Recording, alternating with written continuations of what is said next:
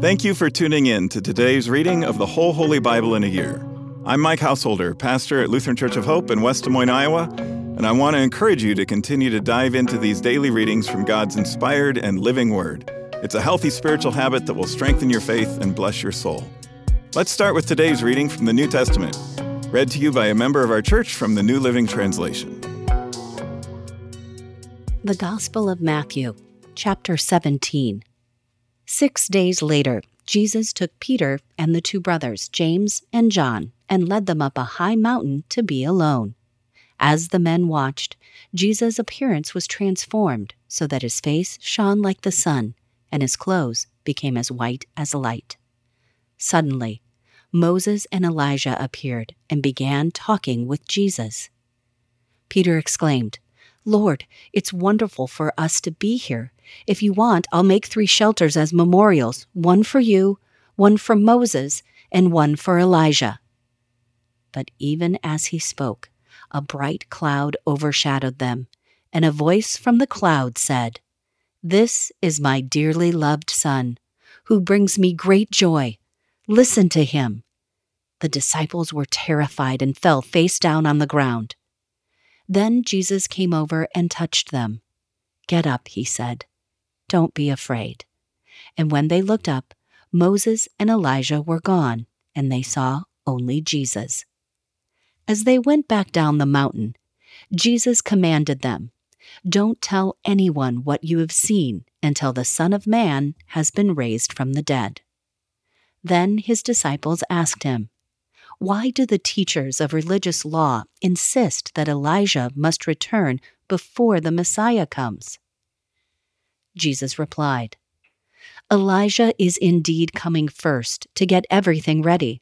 But I tell you, Elijah has already come, but he wasn't recognized, and they chose to abuse him. And in the same way they will also make the Son of Man suffer." Then the disciples realized he was talking about John the Baptist. At the foot of the mountain, a large crowd was waiting for them. A man came and knelt before Jesus and said, "Lord, have mercy on my son. He has seizures and suffers terribly. He often falls into the fire or into the water.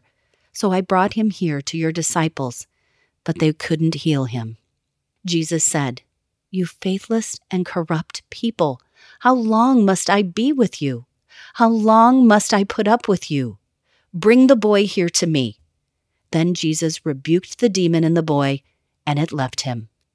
From that moment, the boy was well. Afterward, the disciples asked Jesus privately, "Why couldn't we cast out that demon?" "You don't have enough faith," Jesus told them. "I tell you the truth. If you had faith even as small as a mustard seed, you could say to this mountain, 'Move from here to there,' and it would move. Nothing would be impossible." After they gathered again in Galilee, Jesus told them, "The Son of Man is going to be betrayed into the hands of his enemies. He will be killed, but on the 3rd day he will be raised from the dead." And the disciples were filled with grief. On their arrival in Capernaum, the collectors of the temple tax came to Peter and asked him, "Doesn't your teacher pay the temple tax?" "Yes, he does," Peter replied. Then he went into the house. But before he had a chance to speak, Jesus asked him, "What do you think, Peter? Do kings tax their own people or the people they have conquered?" "They tax the people they have conquered," Peter replied. "Well then," Jesus said, "the citizens are free. However, we don't want to offend them, so go down to the lake and throw in a line. Open the mouth of the first fish you catch, and you will find a large silver coin. Take it and pay the tax for both of us." That was our New Testament reading for today. To learn more and better understand these daily Bible readings, join us for Worship at Hope on weekends, where we'll preach on the assigned readings from the previous week, and tune into my weekly podcast, Pastor Mike Drop Live, for a more in-depth discussion of the passages from Scripture that we're reading. Our goal isn't just that you know what the Bible says, but that you'll learn to live it out in daily life.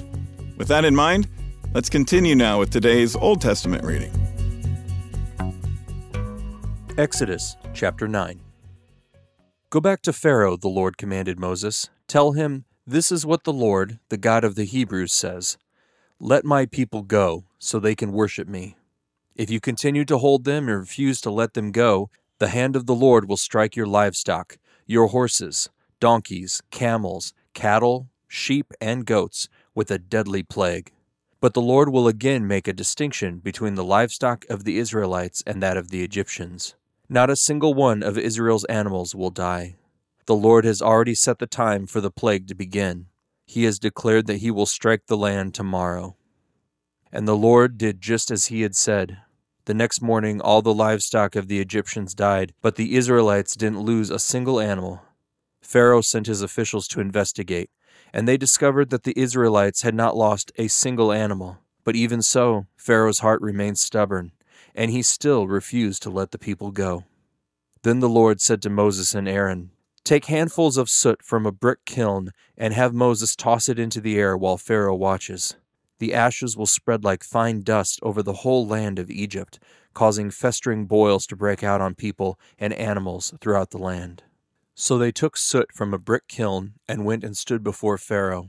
As Pharaoh watched, Moses threw the soot into the air, and boils broke out on people and animals alike. Even the magicians were unable to stand before Moses because the boils had broken out on them and all the Egyptians. But the Lord hardened Pharaoh's heart, and just as the Lord had predicted to Moses, Pharaoh refused to listen. Then the Lord said to Moses, "Get up early in the morning and stand before Pharaoh. Tell him, 'This is what the Lord, the God of the Hebrews, says. Let my people go, so they can worship me. If you don't, I will send more plagues on you and your officials and your people. Then you will know there is no one like me in all the earth. By now I could have lifted my hand and struck you and your people with a plague to wipe you off the face of the earth. But I have spared you for a purpose, to show you my power and to spread my fame throughout the earth. But you still lord it over my people and refuse to let them go. So tomorrow at this time I will send a hailstorm more devastating than any in all the history of Egypt. But you still lord it over my people and refuse to let them go. So tomorrow at this time I will send a hailstorm more devastating than any in all the history of Egypt. Quick, order your livestock and servants to come in from the fields to find shelter. Any person or animal left outside will die when the hail falls." Some of Pharaoh's officials were afraid because of what the Lord had said. They quickly brought their servants and livestock in from the fields, but those who paid no attention to the word of the Lord left theirs out in the open. Then the Lord said to Moses, "Lift your hand toward the sky, so hail may fall on the people, the livestock, and all the plants throughout the land of Egypt." So Moses lifted his staff toward the sky, and the Lord sent thunder and hail, and lightning flashed toward the earth. The Lord sent a tremendous hailstorm against all the land of Egypt. Never in all the history of Egypt had there been a storm like that, with such devastating hail and continuous lightning. It left all of Egypt in ruins. The hail struck down everything in the open field, people, animals, and plants alike. Even the trees were destroyed. The only place without hail was the region of Goshen, where the people of Israel lived. Then Pharaoh quickly summoned Moses and Aaron. "This time I have sinned," he confessed. "The Lord is the righteous one, and my people and I are wrong. Please beg the Lord to end this terrifying thunder and hail. We've had enough. I will let you go. You don't need to stay any longer." "All right," Moses replied. "As soon as I leave the city, I will lift my hands and pray to the Lord. Then the thunder and hail will stop, and you will know that the earth belongs to the Lord. But I know that you and your officials still do not fear the Lord God." All the flax and barley were ruined by the hail, because the barley had formed heads and the flax was budding. But the wheat and the emmer wheat were spared, because they had not yet sprouted from the ground. So Moses left Pharaoh's court and went out of the city. When he lifted his hands to the Lord, the thunder and hail stopped, and the downpours ceased. But when Pharaoh saw that the rain, hail, and thunder had stopped, he and his officials sinned again, and Pharaoh again became stubborn. Because his heart was hard, Pharaoh refused to let the people live, just as the Lord had predicted through Moses.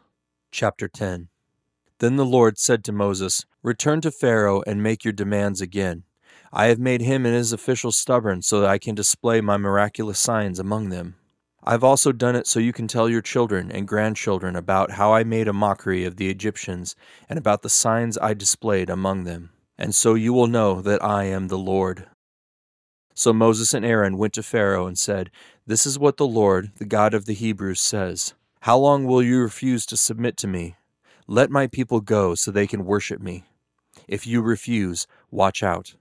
For tomorrow I will bring a swarm of locusts on your country. They will cover the land so that you won't be able to see the ground. They will devour what little is left of your crops after the hailstorm, including all the trees growing in the fields. They will overrun your palaces and the homes of your officials and all the houses in Egypt. Never in the history of Egypt have your ancestors seen a plague like this one." And with that, Moses turned and left Pharaoh. Pharaoh's officials now came to Pharaoh and appealed to him. "How long will you let this man hold us hostage? Let the men go to worship the Lord their God. Don't you realize that Egypt lies in ruins?" So Moses and Aaron were brought back to Pharaoh. "All right," he told them, "go and worship the Lord your God. But who exactly will be going with you?" Moses replied, "We will all go, young and old, our sons and daughters, and our flocks and herds. We must all join together in celebrating a festival to the Lord." Pharaoh retorted, "The Lord will certainly need to be with you if I let you take your little ones. I can see through your evil plan. Never. Only the men may go and worship the Lord, since that is what you requested." And Pharaoh threw them out of the palace. Then the Lord said to Moses, "Raise your hand over the land of Egypt and bring on the locusts. Let them cover the land and devour every plant that survived the hailstorm." So Moses raised his staff over Egypt, and the Lord caused an east wind to blow over the land all that day and through the night. When morning arrived, the east wind had brought the locusts, and the locusts swarmed over the whole land of Egypt, settling in dense swarms from one end of the country to the other. It was the worst locust plague in Egyptian history, and there has never been another one like it. For the locusts covered the whole country and darkened the land. They devoured every plant in the fields and all the fruit of the trees that had survived the hailstorm. Not a single leaf was left on the trees and plants throughout the land of Egypt. Pharaoh quickly summoned Moses and Aaron. "I have sinned against the Lord your God and against you," he confessed. "Forgive my sin, just this once, and plead with the Lord your God to take away this death from me."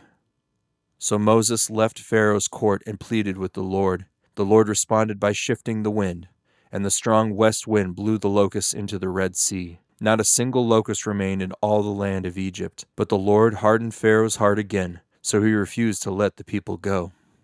Then the Lord said to Moses, "Lift your hand toward heaven, and the land of Egypt will be covered with a darkness so thick you can feel it."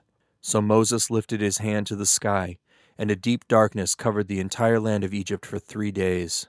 During all that time, the people could not see each other, and no one moved. But there was light as usual where the people of Israel lived.